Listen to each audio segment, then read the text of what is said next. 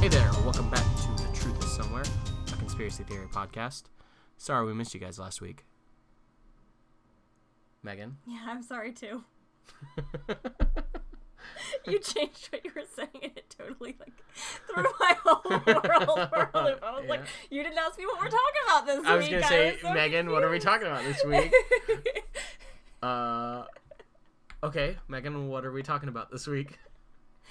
This week we're going to take things a little different. This is not a typical conspiracy. Oh. We're talking about a little more of a mystery this time, but it was interesting enough that I wanted to talk about it, so that's what we're doing. Oh, I bet there's a conspiracy about why we're not talking about conspiracies. I bet there is. Okay, well. Okay. So we're going to talk about... About?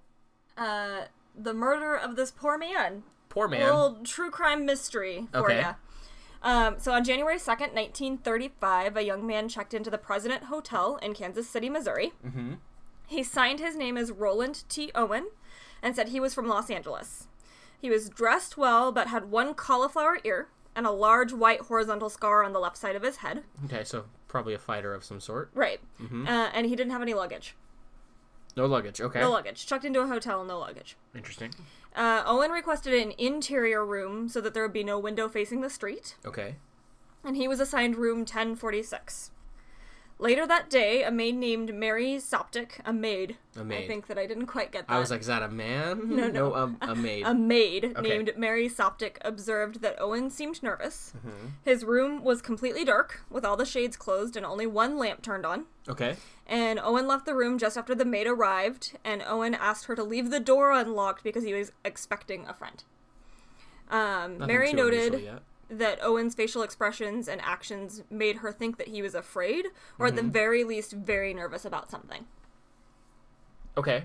So, like I kind of said a second ago, nothing too unusual yet. No, nothing too unusual yet. A few hours later, Mary entered the room to bring fresh towels and found Owen laying on the bed fully dressed, so that's a little weird. Yeah. There was a note on the desk that said, quote, "Dawn, I will be back in 15 minutes, period, wait, period." Oh. End quote. Okay. Yeah. Now it's starting to get a little weird. Yeah. Mm-hmm. So mid-morning the next day, Mary returned and found the door to Owen's room locked from the outside. How?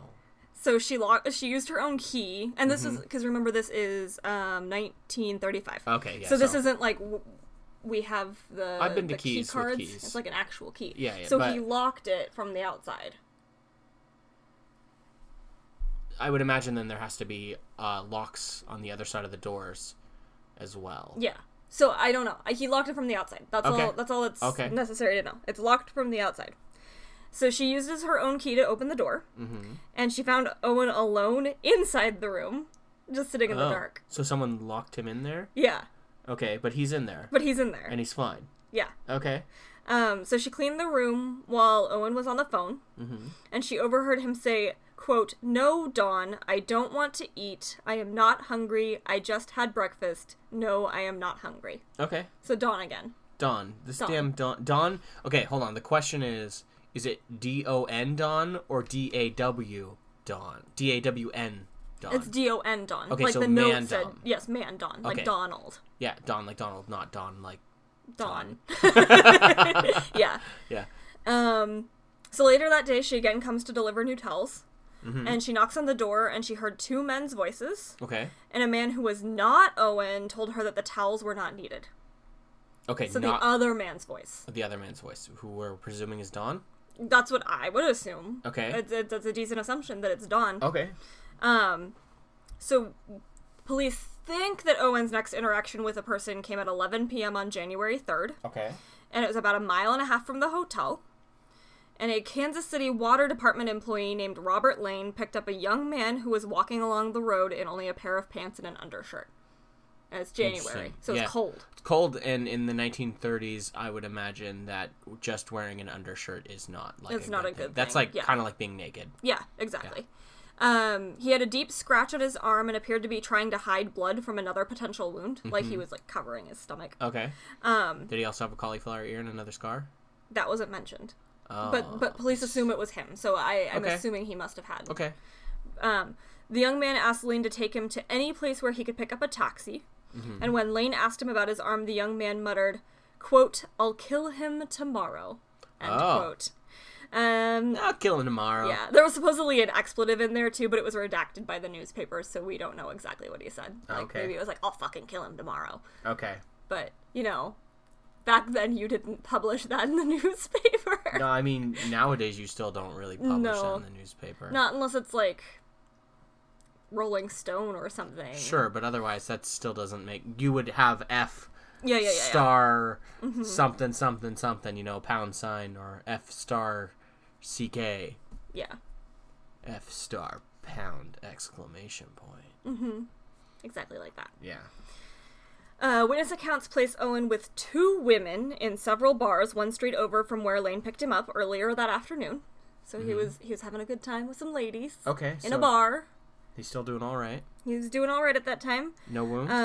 Yeah, at that time he still had on a coat and there was no slash on his arm. And no one to this day knows how he ended up with that slash. It's a great mystery. Not as big as the rest of this mystery, but that part is actually a mystery. The great mystery of how he got the cut on his arm. Yep, that's the whole thing. Yep. This whole thing's about the cut on his arm. Oh, wow. Yep. Man, this is a riveting episode. I know. Very early Friday morning, January 4th. Okay. A guest in room 1048 heard arguing between male and female voices coming from room 1046, so Owen's room. Okay, so this would be Owen and Dawn, D-A-W-N, Dawn. Sure. And D-O-N, Dawn. And D-O-N. Oh, there's Yes. 3? That's what they think. Oh, did I mishear you say that? You said between a man and a Male woman. and female voices is Voices. all I said. Oh, okay, Yep. okay. So, Dawn, and Owen. Dawn, and Owen. Yeah. Yeah. So the telephone operator takes a complaint from room 1046. No, 1048, sorry. And then she notices that 1046's phone has been off the hook for a while. So she sends a bellboy up to check on Owen. Okay. So the bellboy knocks on the door and a deep voice said, "Come in," but it wasn't Owen's voice. It was It was D-A-W-N. No, D-O-N. Come in. Do a real deep come in. Come in. Yeah, it was totally D-A-W-N trying to sound like a man. Yeah. So deep voice says, "Come in," but the door was locked. So bellboy can't go in. The bellboy tells the man, or rather the deep voice, that the door was locked, but he got no response. Okay. So he heard the man say, "Turn on the lights." And then the bellboy knocked for several more minutes, and no one ever responded. Oh. And then he shouted through the door, quote, "Put the phone back on the hook," end quote, and then left. Okay. Yep. Yeah, the Dawn. The bellboy was probably like, I'm wasting my frickin' time up here. Exactly. Like, just put it up there. That's all I care. Put the phone back on the hook.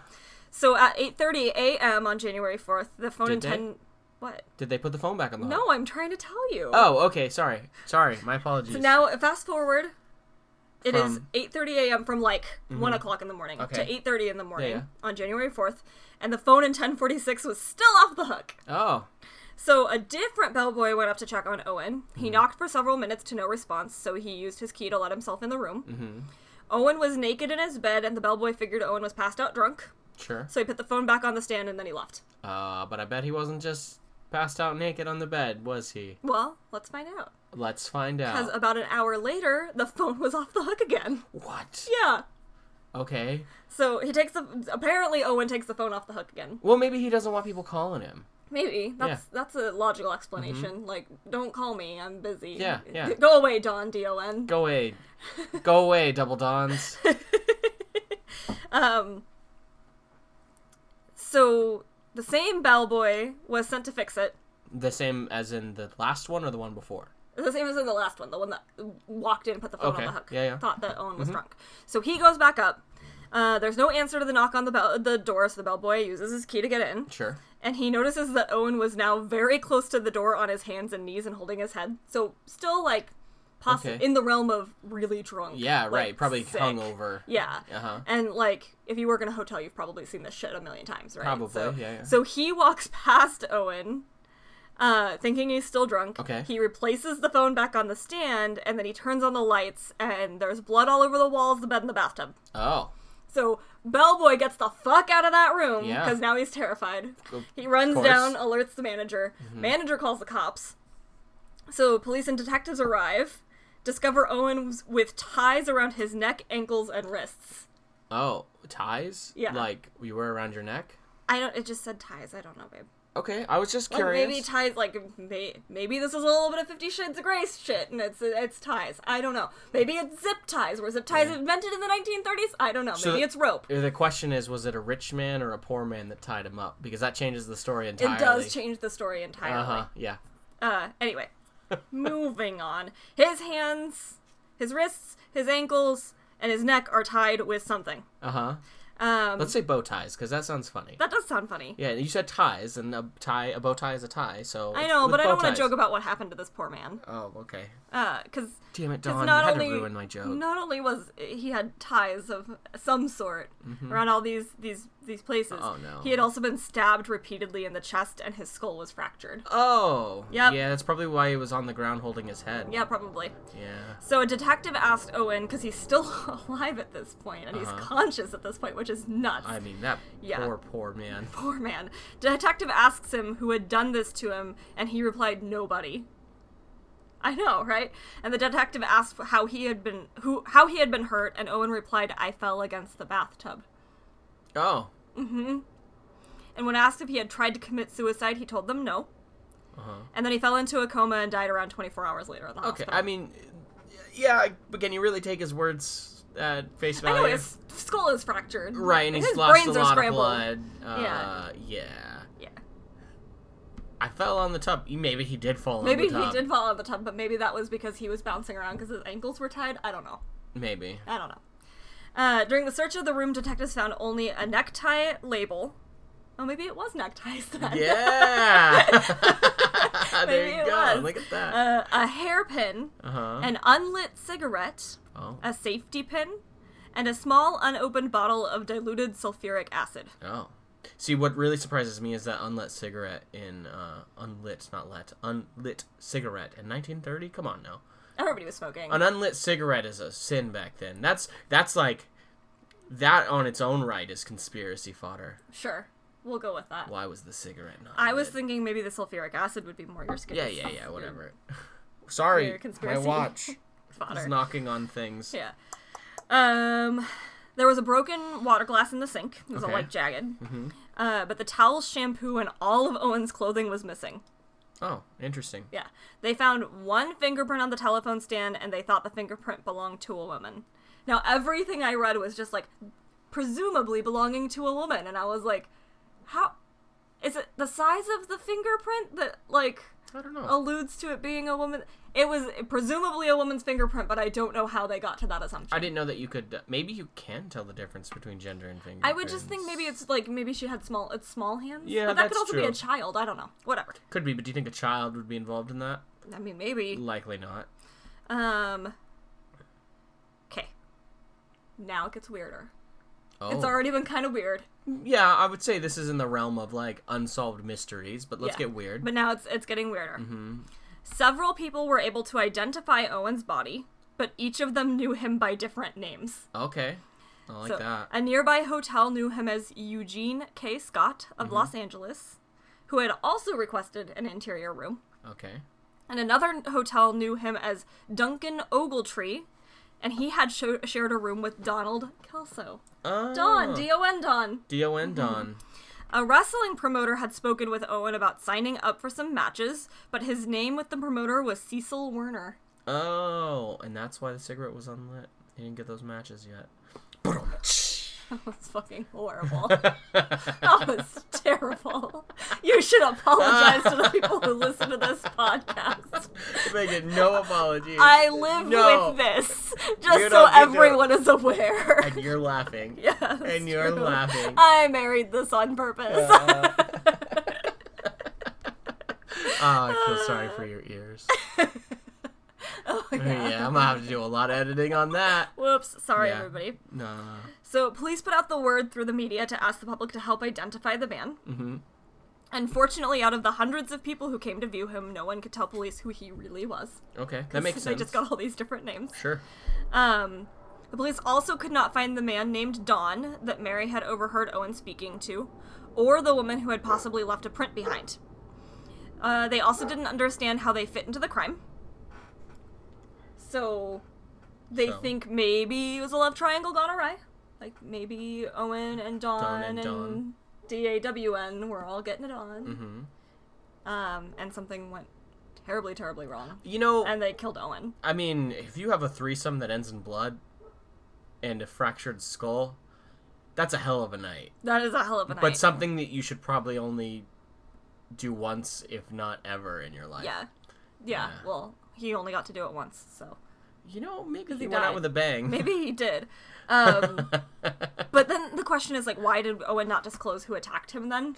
Like, was it because he still loved them? Maybe. I kind of get the feeling this is mafia territory. Oh, interesting. Yeah, did you not think about that? No, I did. It's later in the episode. Oh, yeah. It to me, this sounds like mafia territory. Yeah. Like, but hey, I don't want to take your fodder from you. You tend to get mad at me for that. So you get mad at me when I come to conclusions too quickly. We'll get there. Okay. Give it a couple minutes. Okay, I didn't say anything about mafia. No, it's okay. We are going to get to the mafia. Okay. I'm not mad this time because this is more mystery than actual conspiracy. So I'm not mad. We're gonna move on though. You're mad the other times? Yeah. Oh. I'm mad the other times. Okay. All right. By March, it had been decided that they would bury Owen in a potter's field. So basically like a pauper's grave.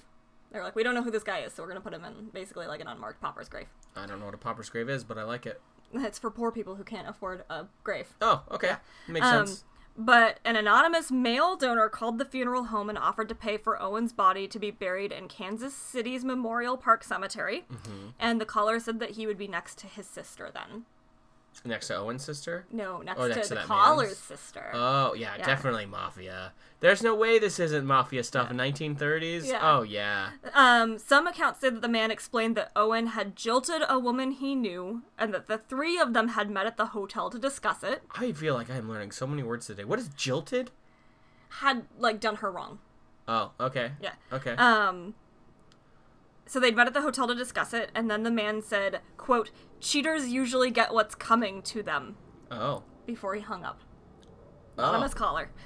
And then just before the funeral, an anonymous female called a local newspaper to chastise them about reporting that Owen would be buried in a pauper's grave, and that the funeral arrangements had been made at the Memorial Park Cemetery. Okay. When pressed by the editor about what happened to Owen, she simply replied, quote, he got into a jam.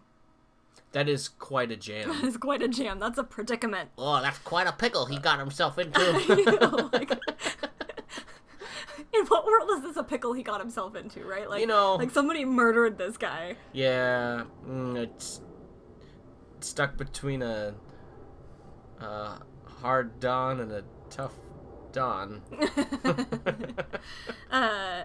So, true to his word, the anonymous possible killer caller sent cash wrapped in newspaper to the funeral home, and Owen was buried at the Memorial Park Cemetery. Okay. With only police in attendance. The only people who showed up were police. Well, I actually am a little surprised other people didn't show up just out of curiosity. Right? Yeah. Another anonymous order was also placed with a local florist for 13 American Beauty roses to be laid on his grave, with a card that read, quote, love forever, Louise. Oh, end quote. Louise. So it's not D-A-W-N. It's Louise. You don't know. That could be his other girl. No, that's true. The one that he, jigged? Jived? Jolted. Jiggled? Probably all of those things. Jilted, yeah. He jived, and jilted. Yeah. So now it gets real weird. Ready? Oh, it's not weird yet. Okay. It's not weird yet. It gets real weird now. In the time leading up to the murders, a young man named Artemus Ogletree was traveling the country and writing letters back home to his mother, Ruby. Okay. All of his letters had been handwritten and mailed home to Birmingham, Alabama, and had told of his travels in longhand. But then, in the spring of 1935, Ruby Ogletree received a typewritten letter from Artemus. Ruby thought this was suspicious, as she knew that Artemus didn't even know how to use a typewriter. And then the slang used in the letters wasn't how Artemus spoke or wrote. She received several more typewritten letters. One explained that Artemus was attending business school in Chicago. Okay. Another said he was sailing from New York to Europe. And then in August of 1935, a man named Jordan called Ruby and claimed he was a friend of Artemis's, and he told Ruby that Artemis had saved his own life and had married a wealthy woman in Egypt. So Artemis saved Jordan. And then got married to a wealthy woman in Egypt. Sounds like a great life. Yeah. He also told Ruby that she wouldn't be receiving typed letters anymore because Artemis had lost his thumb in a brawl. Oh, well, that would explain the writing being gone. Yeah. So Ruby grew even more suspicious and reached out to the local police, the FBI, and the American consulate in Egypt, but no one could find Artemis. Oh. So in the fall of 1936, a friend of Ruby's brought her the May 1935 issue of the American Weekly, in which an article titled The Mystery of Room Number 1046 was written about the death of Roland T. Owen. Okay. There was a photograph of Owen's body in the article, and Ruby's friend brought the article to her attention because Owen looked like Artemis. Oh. So the scar on Owen's head matched a scar that Artemis had gotten after being burned as a child, and Ruby sent letters and photographs to the Kansas City Police Department, and they confirmed that Roland T. Owen was indeed none other than 17-year-old Artemis Ogletree. What? He was 17? He was only 17. Wow. Yeah. That's impressive. Quite the... I don't know what he was quite the, actually, but he sure got himself into a jam. He got himself into a jam. So if you're doing some conspiracy math here, Artemis Ogletree was killed in January of 1935. Okay. But in the spring of that same year, Ruby received typewritten letters supposedly from Owen. Oh, yeah, probably the Mafia, trying to keep up the fact that he wasn't dead. Yeah, the phone call in 1936 from Jordan came almost 2 years after Artemis had already died. Which means that someone knew that Roland was actually Artemis, and that Artemis had died, and had gone through the trouble to hide that from Artemis's family. Okay. So obviously I know I gave the disclaimer that this branches way out from our normal conspiracy theories and like cryptids and interesting things like that. But we just have a good old-fashioned mafia conspiracy. I mean, more or less, yeah. Because that right now seems like the only question. Yeah. And most people believe that Artemis got mixed up with the mafia. Like that's a pretty generally accepted explanation. So I think mafia for sure, but I think that there's something. He was honor bound by something. Sure. Because why would he not? He's, like, on his deathbed. He's dying. Like, maybe he didn't think he was going to die. That's the only thing I can think of. But why would he not say who did it? Sure. Why would he say, I slipped on the...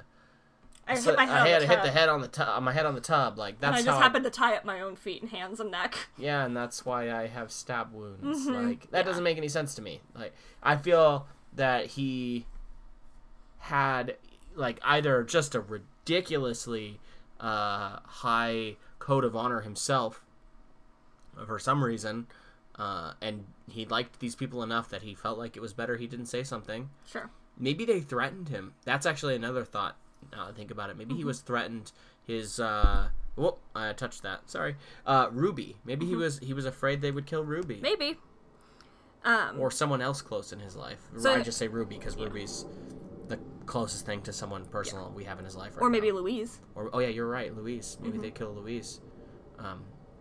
Probably not DAWN Dawn. I imagine she's kind of like, she's the bad girl, which, So I have a little bit of background about the mafia. Okay. In the 1930s, Kansas City played host to a crime family started by the DiGiovanni brothers. So, like, Kansas City actually has this huge background of having the mafia, like, big time, which I didn't know until I started reading about this story.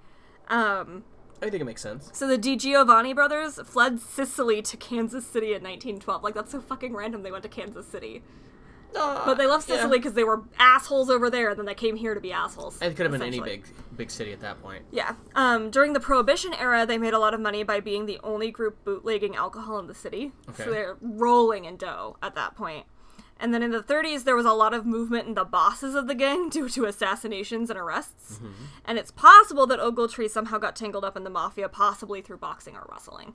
Okay. Like, so this is my own theory. This was not a theory that was in the research, but this is what I am thinking. So Artemis has a cauliflower ear, right? Yep. And his interest in signing up with the wrestling promoter in Kansas City kind of leads me to think, like, oh, he's a wrestler, boxer. Oh, yeah, like, obviously. I thought that as soon as you said he had a cauliflower ear. I was like, that's why I said, yeah, he's probably a fighter of some sort. So here he is. He's 17 years old.